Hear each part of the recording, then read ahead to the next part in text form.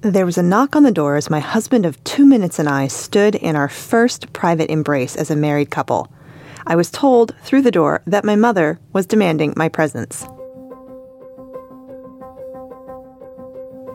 I asked her about that moment recently, asked what was so important, and she didn't remember it had even happened.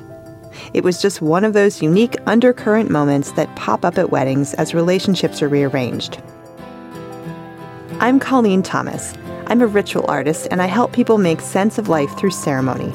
This is Shame Pinata.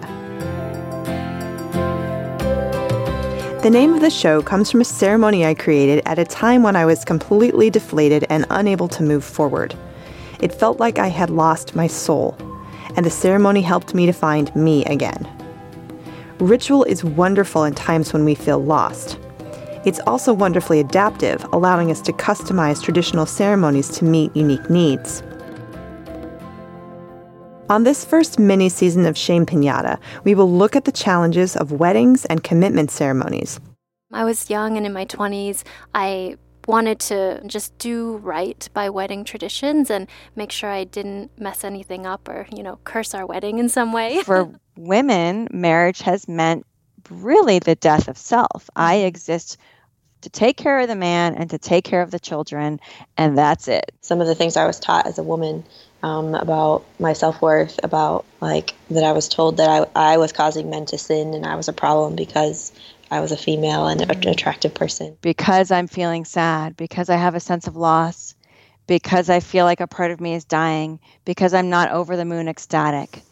Something must be wrong with me or with my partner or with the decision to get married. Something's wrong.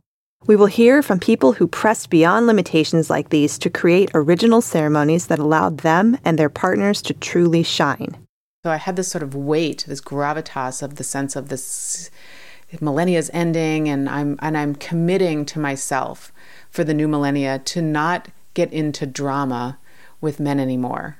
It was so hard for her not to plan a wedding, and so she was like, okay, well, we need centerpieces, so I'm going to create these centerpieces, and we need a theme, and they kept trying to ask me all these questions. You're feeling sad because you are in a rite of passage. You're feeling sad because you are in the death experience, letting go of this identity, this primary identity as single person, as daughter, and shifting into an entirely new stage of life and new identity. And there is no way to go through that without feeling grief. On this first season of Shame Pinata, join me to explore how to create a wedding or a commitment ceremony on your own terms. Episode 1 launches February 1st. Be sure to subscribe on Apple Podcasts, Stitcher, Radio Public, or go to shamepinata.com to learn more.